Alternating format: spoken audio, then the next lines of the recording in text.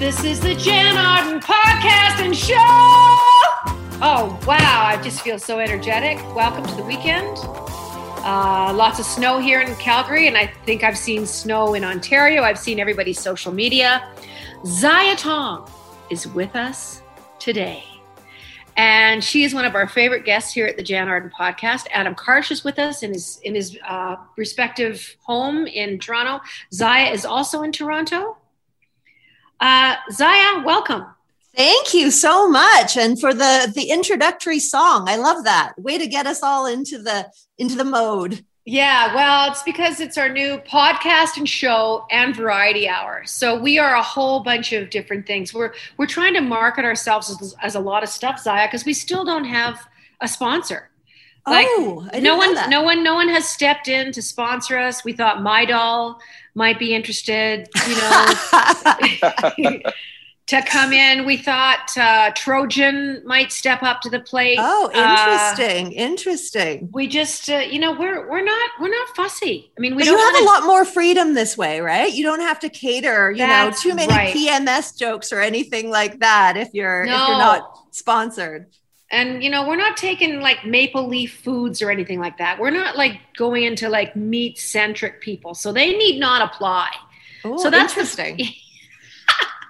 So we're just like, if you have a carrot farm somewhere and you're making like, I'm doing air quotes right now, salmon lox out of carrots. I just saw that on Instagram. These brilliant vegan chefs making lox out of carrot, shavings. Who I think would like to sponsor you? Perhaps. I have no idea actually, but there's that great company called Wild Type, and they're making salmon out of cellular agriculture right now, right? It's fantastic what they're doing. It looks and tastes exactly like salmon because it is salmon, but it isn't made, with factory farming or fish farming, and it's Can we talk about this a bit? It's fantastic. Zaya, talk about this a bit, because you introduced me to them on a kind of a Twitter forum, new platform chat that we did about 6 weeks ago. And I met some amazing people. But tell everybody about making cellular salmon. You go. Zaya, well, I'm still learning about it. It's just such a new field, but it's fantastic because basically what you're doing is you're decoupling the animal from the meat. So, one of the best examples is what they did at Just Foods. And there's a video online that I fell in love with. I think I may have talked about it a little bit before on your podcast, but what they did was they took the feather of a chicken named Ian. And that feather fell on the ground, perfect white little feather. They took some stem cells from Ian, and then they replicated the cells, just like we've been replicating cells for decades now for all different kinds of research. And they put it in a bioreactor and they made chicken meat. And so you can see them all sitting around this table, this picnic table, and they're all eating chicken. They're eating Ian for lunch. But then you see Ian walking around clucking perfectly unharmed because Ian wasn't harmed in the making of the meat. No. And so the same thing can apply with beef, with salmon, with all these different kinds of animals that we traditionally have farmed. But it's instead of calling it, I guess, farmed meat now, they're calling it cultivated meat. So you can still grow meat. You can have your chicken and eat it too, as is the case. And in this case, with Wild Type Foods, have your salmon and eat it too. And you can still have all the flavor. And it's just so cool what's happening with the future there right now. It just gives me a lot of hope. Absolutely. So obviously our salmon friend doesn't have a feather to fall out. So what do you think the take is on maybe they'd have to actually kill a salmon to get the cells to replicate it, or? I think a lot of the times what they do is they just get a biopsy, just a little, little skin tag. Yeah, that's all you need, right? Your DNA is in every single cell of your body. So all you need to do is get a cell from the salmon and kaboom, kabam, you're set. The future of man-made proteins really is exciting. And I think it's exciting for farmers that have had a history, the province that I'm in, for instance, it's 150 years of cattle ranching. Yeah. And, every year after year after year, farmers, ranchers, pig farms, chicken farms, Dairy farms are subsidized by the government. They're subsidized by your taxpayers' money. And there is billions of dollars that are funneled into that kind of food. And I think the government is kind of waking up going, well, this isn't obviously working because year after year we're doing this and we're propping up industries that are changing, just like standing on a sandbar. Hey guys, it's like, I remember I used to go looking for oat milk when oat milk first kind of started. Yeah. I'm like, where's the GD oat milk? Well, now you see the fridge, and right beside it now is all these alternate milks, your soy, your cashews, your coconut, almond, and of course oat. And they're almost like a quarter and 3/4 now. In some stores, it's like half and half. Yeah. But it's exciting to see where this is going. So the consumer is negotiating this. Hey, Uzziah, it's the consumer is negotiating this path.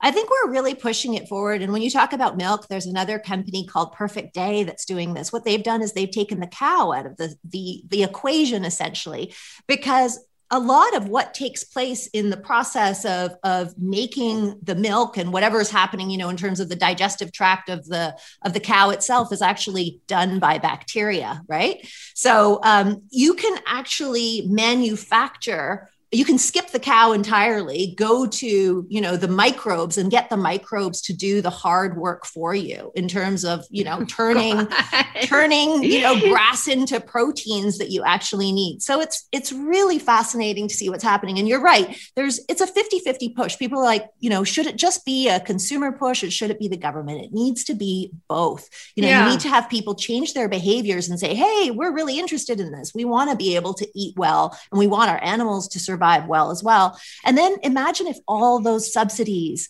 went into the thing. Canadian farmers doing business in a 21st century way. And think of if we had these bioreactors up north where it's so expensive to get food, and you would have a bioreactor that'd be creating milk protein and fish protein and all those different sorts of things. I think we're on the right path, though. I think we're getting there. I hope that the Canadian government just gets on board with the future. I'm so glad to hear you say that. And it is exciting. And once again, folks, 2021, I've been saying this, for months with my friends, science is coming to the rescue of humanity, which I'm going to kind of just talk about this for a bit. And I know it's touchy and I don't want to engage the three of us certainly in yes vaccines or no vaccines, because it is touchy and it's dividing families. But when you talk about science and these 4 or 5 or 6 vaccines that they have sort of put out to the world to help us get through this pandemic. And my question to you is, and it's not what you think it's going to be. It's not like, are you going to vaccinate or aren't you not going to vaccinate? What is herd immunity? That's what I get asked all the time. And I thought, Zaya's coming on the show. I just want to ask her, like in layman's terms, right? What does it mean? Because you see these guys throwing it around like, it just drives me crazy. Like, I don't know if you're looking at a cartoon, but well, I have a pretty simple way, I think, of explaining it. First of all, I do want to say that getting vaccinated is incredibly important. I absolutely have a position on it. Okay, great. Good. Yeah. So I think everybody should do it. And here's the reason why. It does have something to do with herd immunity. I think that when people first heard the term, they didn't realize that herd immunity works when you have vaccines, not when you have vaccines. So let's give a parallel example, which would be, let's say you have a viral video, okay? And let's say you want to send it all over the internet, viral being just like the virus, right? Well, what happens if you've got 4 out of 5 people, 80% of the population that's blocked you on Twitter, right? Doesn't matter what you do. If you try to send out that video, that virus, it's not going to get anywhere because 4 out of those 5 people have already been vaccinated. So it just doesn't have that chance to spread. Now, when people a year ago were talking about herd immunity, and they were assuming, okay, you don't even have the vaccination. What that means is the virus just spreads to everybody. And a lot of people will get sick and die. Yeah. And eventually those that survive will develop some sort of immunity, which is not the right approach at all. So what we want right now is for most of us to get vaccinated, 4 out of 5, about 80%. And then we'll be able to start blocking the virus. It's just not going to have as many channels to spread in. But there is no magic number, right? It isn't 70% or 80%. We have to keep in mind that there are variants, right, that have various levels of effectiveness with the vaccines. So those are things we need to keep in mind. We still need to socially distance for quite some time. We still need to mask. And it's gonna have some pretty far-reaching effects. You know, we've all seen in the last 4 years that we have been very divided politically. The political body has been divided. And I think now we're going to start to see the social body divided, right? Because politics actually does seep into our bodies. Think of the differences that are going to start to happen when some people are vaccinated and some people aren't. Like, how are you going to invite like people to your wedding when some people refuse to get vaccinated? And you have to worry about them because, of course, the vaccinated people can still give you COVID. You don't want to be responsible for that. Think of all the bar mitzvahs, the birthday parties. So live music events, theater, traveling, all those sorts of things. So I think that people will be somewhat divided between the vaccinated and the unvaccinated. And given that the risks are so low, and the benefits are so high, like not dying and not, not passing this on to anybody else. It seems to be a really good, it's definitely win-win to get the vaccine. And this is from science, right? Like you were just privileging science, and we love to say how great science is in so many different arenas. And we should listen to the science when it comes to our bodies as well. I'm going to this is a perfect place to break. Adam is twirling his hands around, which indicates we're at the end of this first. It goes by so fast. You're listening to the Jan Arden Podcast Show and Variety Hour. I'm with Zaya Tong. We'll be right back. You got to give me some vaccine. Give me some vaccine. Give me some vaccine. Give me some vaccine. Give me some vaccine one of these days. Welcome back to the Jan Arden Podcast Show, Variety Hour. Zaya Tong's with us. And I want to finish up this conversation briefly because there's some really interesting, very positive things that we are seeing in countries that have vaccinated a great majority of their population. Zaya, Israel being one of those, the UK. Israel's already vaccinated a lot of the population, and they only had, I was just looking at some stats yesterday, I think 1 death. Wow. So a huge drop when you've got populations of millions. And the same thing, the lowest numbers that we've seen in the UK, it's like all of a sudden that bell curve, all of a sudden you see another steep cliff drop again as people are getting vaccinated. So it works. Yeah, and we just don't want to see these graphs climbing into the stratosphere. You know, Canada's once again dealing with closures from coast to coast. And even in the Maritimes, we're seeing, not huge numbers, but the alarms are going off and the provincial governments are going, no, we're shutting down the borders. I was supposed to drive to Vancouver, I think May the 1st, to do work. It wasn't a leisure trip, but I'm not going to go now just because they are going to randomly kind of be checking people. And I've got the old Alberta license plate, so I don't think I'm going to be heading through there. But thanks for that. Yeah, it does work. And also, just as a little sidebar on a personal note, I'm involved in something called Take the Shot. And Hayley Wickenheiser, our beloved hockey star, darling, and a talented physician. Hayley put herself through university, and anyway, she's done a lot with COVID. She had a T-shirt that raised a lot of money for frontline workers and stuff like that. But anyway, they're doing something called Take the Shot, and I think it launches on the 28th of April. And it's just encouraging people, like you said, Zaya, to get vaccinated, to kind of just, regardless of what your belief system is, maybe just set it aside for science. I don't think anything's going to happen to anybody. My guitar player had a bit of a sniffles and stuff. Him and his wife, they got inoculated a couple of days ago, and he's like, I'm so happy to be sick, or whatever. Like he had a bit of a headache, and they just felt kind of rough, but they're just, anyhow. Well, the payoff, the long-term gain on that is huge, right? For a couple of days of sniffles and then going out and being able to play. And of course, once people start getting vaccinated, they're going to be able to hang out with other vaccinated people. They're going to be able to hug and sit down and not just watch Netflix alone in their own place anymore. It's going to be great. We'll be able to lick people again, folks. Yes. Just to go up to random strangers in Superstore. And Superstore, if you'd like to sponsor us, please feel free to, give us a call.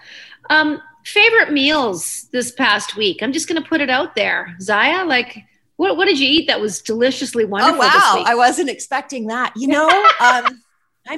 Okay. So I think being indoors, and especially with the pandemic, I think all of us kind of got, maybe I'm just going to speak for myself. I think we all kind of, I don't know, got a little bit of chub. I did. And so I started on a vegan keto diet. And what is that? Yeah. So, many people have heard of keto, right? Yeah, but it's a ketogenic diet. And basically you eat a lot of fat and you eat primarily fat so that your body starts actually digesting its own fat and eats up its own fat stores. And that's one way of, but here's the thing, right? I don't eat meat. And so typically ketogenic diets are meat, you eat a lot of meat, you eat a lot of fish, and that's where you get some of your proteins and your fats from. But I'm doing it slightly differently. And I'm just really lucky. I'm working with a woman who has a company called Leaf and Bone. And she's been making special keto vegan meals for me. So yesterday I had a really delicious stuffed red pepper with Impossible Burger. She's got lots of she uses coconut oils and stuff like that. So basically just one stuffed pepper and I was completely full. That sounds so delicious to me. I was going to say, are you wandering around with bags of avocados and just wow? No, I've been having I've been having a lot of those Hura chicken stir fries. I've been eating like a normal person, or what you would see a normal person eating, a traditional keto diet, but I've been able to veganize it or Anushka's been able to veganize it for me. So that's just been really wonderful. So that's what I've been doing lately. That just sounds. I have. How about you? What did you have? One of my favorite meals that I had this week. It's called Favuzzi pasta. F-A-V. Okay, no, it's Favuzzi. F-A-V-U-Z-Z-I. I just looked in my pantry. It is the best pasta in the world, and I made mushrooms. I made Beyond Meat Italian sausage, olive oil, salt, and pepper. Nice. And then I had this vegan parm, Violife. It makes the most incredible cheeses, vegan cheeses, plant-based cheeses. And it was so good. I would eat it every day, with the exception of I'm not going to eat it every day because believe it or not, folks, vegan plant-based food, there's a lot of plant-based junk food out there, and you can absolutely go over the top with it. Well, right now what I'm doing is I'm actually growing my own peppers just over to the left here. I've always wondered, what is it about Europe and the flavor of, I don't know if you've ever, noticed that when you go to Europe and they have super delicious tomatoes and I'm half Macedonian, and in Yugoslavia, peppers are a huge part of our culture, stuffed peppers. And so I've been obsessed with Macedonian peppers. So early on in the middle of the pandemic, of course, right? What are you going to do? I started sourcing out pepper seeds from the motherland. And so I have these very special peppers I'm going to bring you when you're here after we're all vaccinated. So the pepper is about the pepper plant is about the size of my hand now in height. And I've got tomatoes from Italy. Are you growing them in your house right now? I'm growing them right now on my desk. So right now we're all set up. I've got a microphone. I've got the computer here to talk to you. And just to my left is a setup with lights and a little grow mat and growing the seedlings. And so it's going to be, I know so many people are proficient. I'm so wonderful gardeners. I'm sure you've got so many people who are, know so much more about this than I do. You got to jump off somewhere. But it is so much fun to watch the little plant babies grow. It is one of the most satisfying things that I do, you guys, is my garden. So because of where I live in the world, in Ontario, especially Toronto, especially, you guys are so much further south than us. So Calgary sits much further north, and we are a mile above sea level where I am. So we're in a completely different growing zone. You know, when you live in a country this size, even within a province, you can have so many different growing zones where you could grow peppers somewhere outside. Your neighbor 100K away could go, no, can't grow them here. Wow. It doesn't work. But anyway, I have a 10-foot fence around my garden because I have so many deer, and they would annihilate anything I had. But on my desk in my basement right now, I have about 20 kohlrabi plants. Oh, nice. 20 squash growing, and I have it's by the time May the 15th rolls around, where I can plant everything, I'll have things that are maybe 2 inches high, but it's just that extra time that they don't have to push themselves out of the ground. Yeah. Oh, I can't wait to see photos of that. And it is incredible, right? Because I mean, doing this for the very first time, you have to set up and you have to get a lot of equipment. And I've realized the amount that I've invested in this is probably costs about 3,000 times more than going and buying a thing of lettuce at the supermarket. But I'm sure it's going to be very satisfying as a lifelong sort of hobby. So no, it does something to your soul. And I don't know, Zaya, if it's just getting older, but I mean, I enjoyed reaping the rewards of a garden that my parents had, because my friends and I went out there, raided the peas, pulled the carrots out, ate all the stuff. But now I cannot wait to get up, to go out into the garden to see how much things are growing. Adam, do you have a garden at all? No, but we're thinking about doing something this spring, summer. So you should. I would. You really should. It is really calming. People say that, it's very surprising. I think, Jen, too, that I also got an aquascape, which is basically an underwater garden. It's a very, very popular in Japan. I don't know what that is. You have 1 minute in this segment to tell me what that is. Okay. So basically what people do is they create these beautiful, lush underwater gardens. They don't really populate them with a lot of fish, tiny, like, less than a few centimeters long fish and some shrimp, multicolored shrimp. But you prune this beautiful underwater garden. It is so soothing. Definitely look it up on Google. Aquascaping.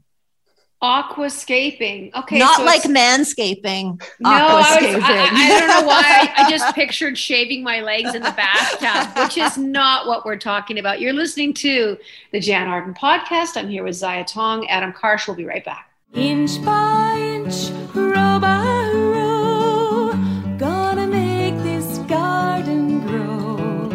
Gonna mulch it deep and low, gonna make it fertile ground. Welcome back. I'm Jan. Adam is on the left of my screen. Zaya is below. It looks like the Brady Bunch. We're looking up at each other. We're looking sideways.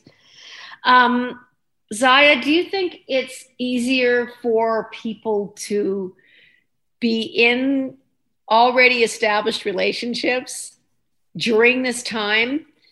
Or is it easier to be a single person? Or like younger people that are dating? I think about them a lot, like the millennials, 20s, 30s. I mean, however old you are, I guess it doesn't really matter how old you are in the dating game. But I'm just thinking, what a weird time to be putting yourself out there, or to be in a relationship. Adam, you're in your house with your 2 kids and your wife. Yep. All day, every day. And that's got its challenges, right? It's hard for a family, even a high functioning family, to be living together 24/7 and no break. It's crazy around. We're fine, but it's crazy. Yeah. I don't think that there's an easier way for anybody, right? Like, we're living in a pandemic of loneliness, and this has been going on for a long time. There have been a lot of people who are very socially isolated well before COVID came along. So there's that. But then you have, I am often thinking I don't have young children, but knowing that, you've got a wife and a partner or what have you, kids, and everybody's at home. And here in Toronto, you can't even go to the playgrounds. That's definitely very tricky. So I think both being single and being partnered up right now is tricky in very different ways. So, I mean, I look at my friends that like Adam. I mean, I have lots of friends, obviously a lot of my friends are similar of age to me, and their kids are out of the house. They've got their own stuff going on. Some of them even have their own children now, and they're doing life. But I have actually sat back. I've been, single for several years, and I am going, thank you, universe. I have just been kind of quietly like giggling, like just this devilish feeling of exaltation sitting in the corner of my house, because I have not had to answer to anybody. Just from a feeding my own self point of view. Yeah, cooking for once, not always the most glorious experience ever, but my God, I can eat the same meal for like 5 days. I sort of do it in very different incantations of it. Like it's like tacos turn into soup, turn into. Yeah, exactly. Yep. Recycled meals, upcycled meals. And then I have another friend, my friend Rose. I'm not going to say her last name. She's in PEI, so they've had a little bit of an easier go than, say, Ontario or British Columbia. And she met somebody in the dog park 3 months ago, and they're like full on dating. It's just like I'm still seeing kind of life live on through the cracks. But if I had my choice right now, I'm going to absolutely take where I'm at. I can't imagine Adam just being in the house, having kids running around, homeschooling. Yeah. Well, it's interesting, right? Challenging. Because, I have a lot of empathy and sympathy for people who are going through that. But for single people, for a long time, there have been so many different studies looking at whether people are happier, whether they're alone or whether they're partnered up. And we do know that women actually do tend to really savor alone time. And in fact, when you have single women, they tend to do a little bit better than single men, in particular, older men. Like women tend to have a lot more sort of hobbies and interests when they live alone, but men tend to have those hobbies and interests when they're partnered up. But ultimately, it's interesting, right? You always hear that sort of mythology. People are saying the science says you need to be partnered up to be happy. But in fact, there was a review not too long ago of about 18 different studies. And what they found is that in terms of a happiness index anyway, people were pretty much just as happy when they were single as when they were married. Because if you've got happy people in the beginning, your people's disposition doesn't change that much. Maybe there was a little bump of happiness right around the time when they got married, but that was about it.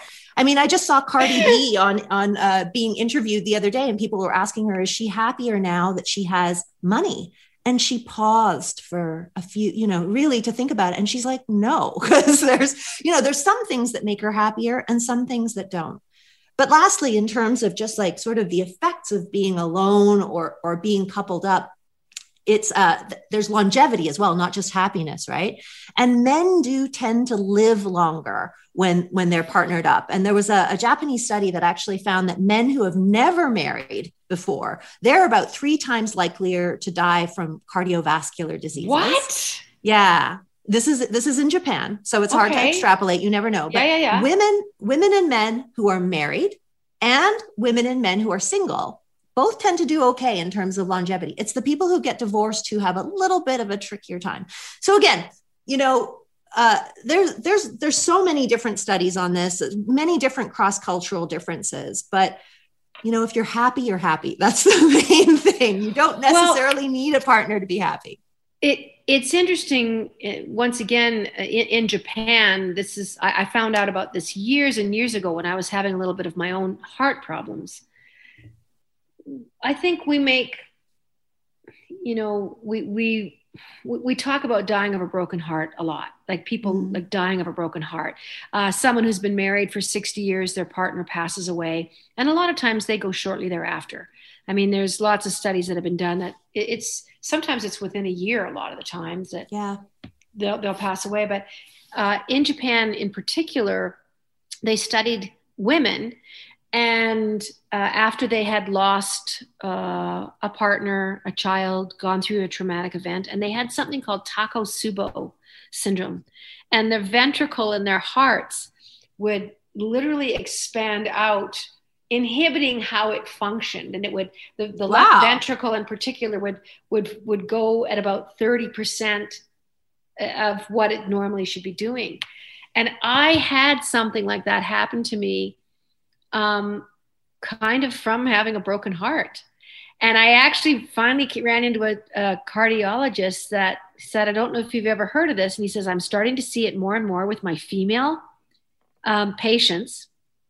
And he says, have you been through this and this? And I'm like, yes. And I talked to him a little bit about my experience in this relationship ending.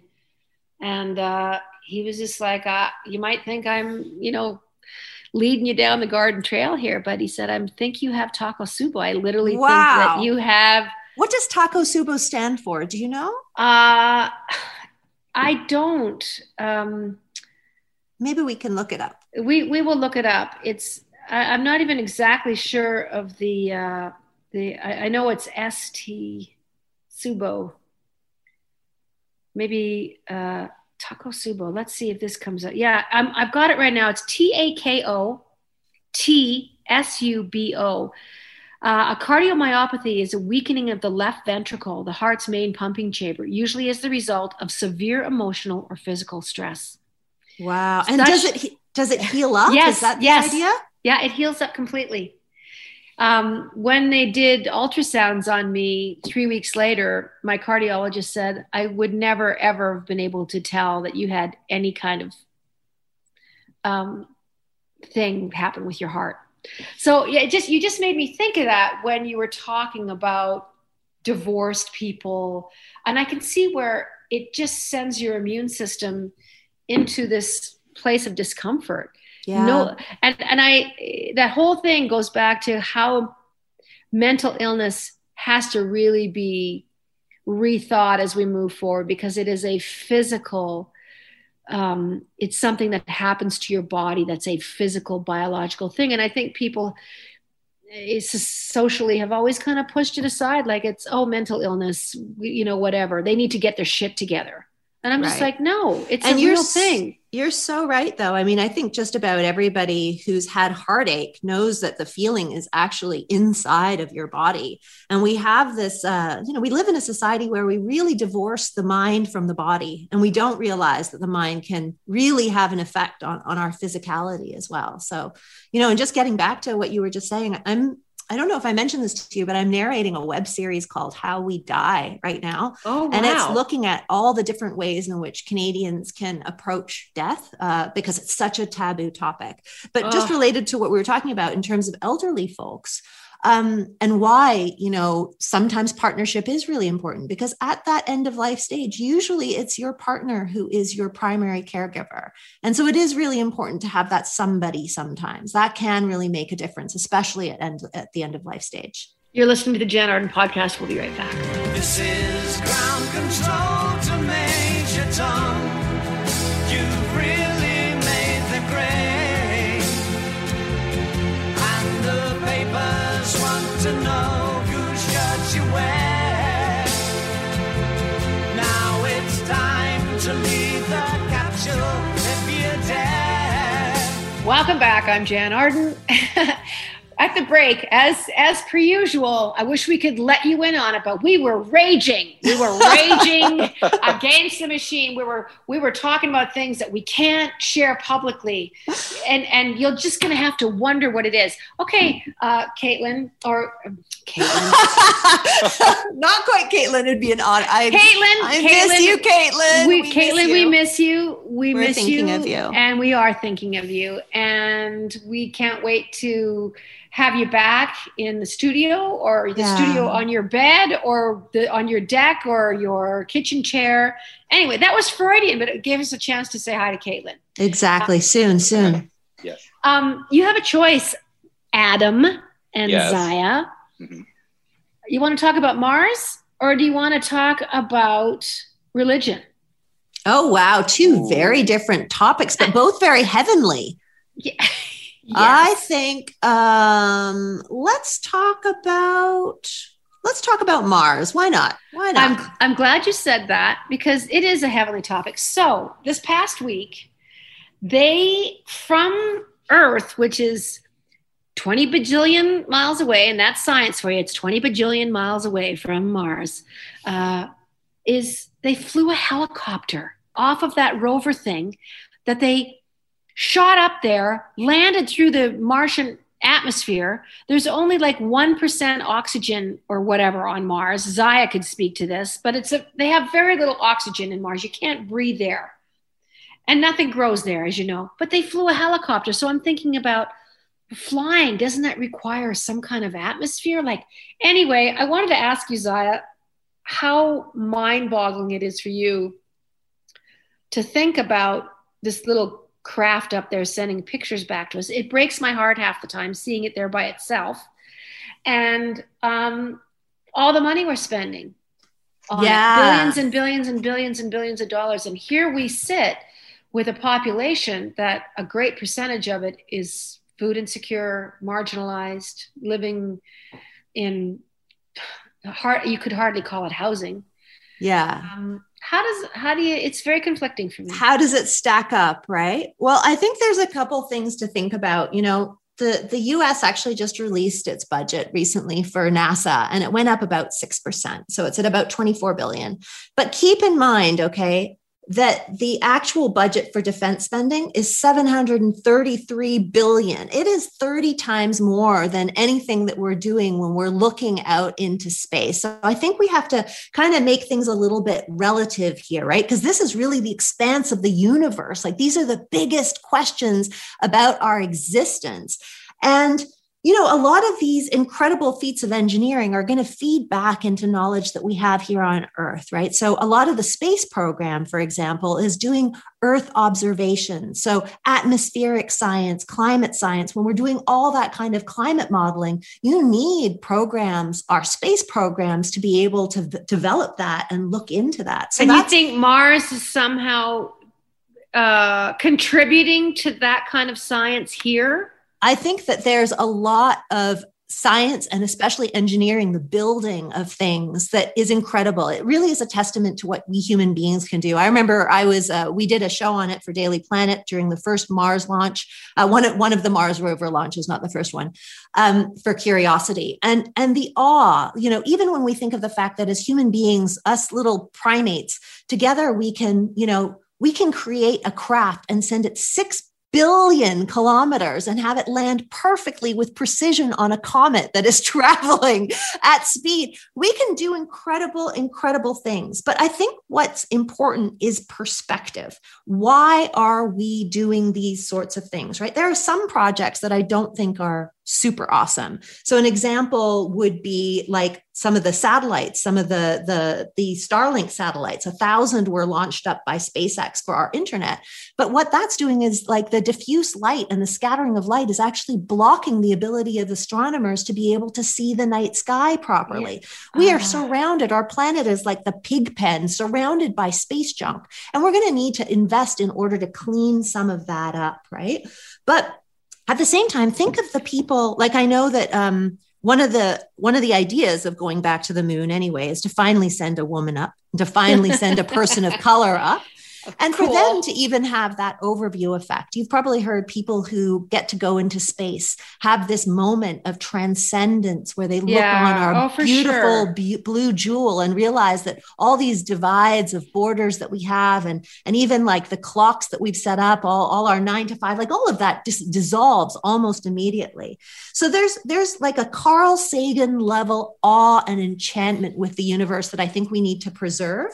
But at the same time, I think we need to be really quite careful because if we're just doing it so that we can mine the moon for water or things like that, then that's we need to be really thoughtful about how we do our space program. Yeah, my concern always goes exactly there, Zaya, and that's the whole monetary aspect of space exploration. I don't even like the word exploration anymore because to me, it's always an indicator of some company somewhere looking for uranium, looking for gold, looking for silver. I mean, there are laws that govern the universe, and the same building blocks are in everything that is within billions of miles of us. Am I correct? I mean, it's made up of. We are made of stars, and all the stuff inside of your phone, all the equipment that we have is essentially stardust. So, I mean, there's a couple ways to think about this too. One, I don't think that, there's the Outer Space Treaty, which basically says that we are all equal in space. We should really be all equal here on Earth. Yeah. And that nobody should have any province. Nobody should be able to own the moon or own different parts of the planets. But I'll tell you, if they could mine a meteor over mining the bottom of the ocean right now, I'd rather they mined it in space, because what we have here on Earth is so precious that I don't want it disrupted. But I think the conversation quite often goes into something that's I find still very amusing. Right? I'm going to read something to you. Actually, there's a website that's been set up called MarsSucks.com. And here's a little note. Note from Earth. It's written from Earth, and it says, "Mars sucks. Its weather sucks. Its distance sucks. Its atmosphere sucks. The little water it has sucks. It has sucked for billions of years. It'll suck for billions more. You know what doesn't suck? Me, Earth. I have life. I have vast oceans and lush forests. I have rivers to swim, air to breathe. But the way I'm treated, that part sucks. You use me and you pollute me, you overheat me. You use every resource I have and return very little back from where it came. And then you dream of Mars, a hellhole, a barren, desolate wasteland you can't set foot on fast enough. Why not use some of that creative energy and billions on saving me? You know, the planet that's giving you what you need to live right now. Mars can wait. I can't. Love Earth."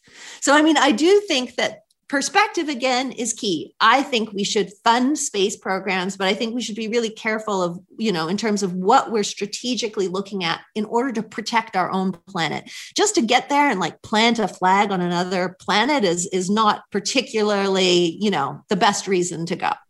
Well, what are your thoughts about the people that signed up by the thousands to have an opportunity to live there? It's a one-way trip. Up they go. Now, then what? Yeah, I mean, that takes a really certain kind of person, because I mean, I'm pretty sure you could go to a desert and have the same sort of experience. Well, yeah. But, humanity, that's the thing that makes us, outrageous, beautiful, brilliant creatures, is that we are reaching out to the stars all the time, that we are reaching out to the other planets. Eventually, I think this is like basic science. Should we be able to reach out and go to these various places? Yes, because, our sun will die at a certain point. We are going to need to, spread our proverbial seed across the galaxy at some point. But it's just perspective again. And it's what part of the budget are you using for this? And what part of, our budget are we spending on our own planet? Well, I wouldn't personally go. I have no desire. I'm with the Earth poem completely 100%. I just love being here. I love the constant beauty that just slaps me upside the head every day. But would you ever be a space tourist? Would you like to see Earth from space if you could in this lifetime, which you possibly could? Yeah, I mean, it would be something that I can certainly see if I have the grace to be in my 80s, when I think, 25 years from now, it might well be a very good possibility. Yeah, I wouldn't mind looking down. Anyway, Adam's giving me the spinning fingers. Zaya Tong. Wrap it up. This was good, though. Zaya Tong is a brilliant journalist. She's an amazing scientist. She's honestly one of the most engaging guests that we've ever had on this show. She's written a lot of things, but one in particular that is one of my favorite books of the last 10 years easily is The Reality Bubble. And I learned so much from this. The Reality Bubble, honest to God, folks, it'll excite you about science. It'll excite you about the science that is at literally the tips of your fingers every single seemingly ordinary day. And she brings and sheds a lot of light on our little blue rock here. Zaya, you're going to be back with us next week. Sure am. Thanks so much for having me, Jen. So thank you. And I have so many things that I want to talk about. Everybody look after yourself, stay positive, get vaccinated. That comes from me and Zaya and Adam. Please. It'll help us go forward. It really, really will. That's science. And that's our show. Totally do.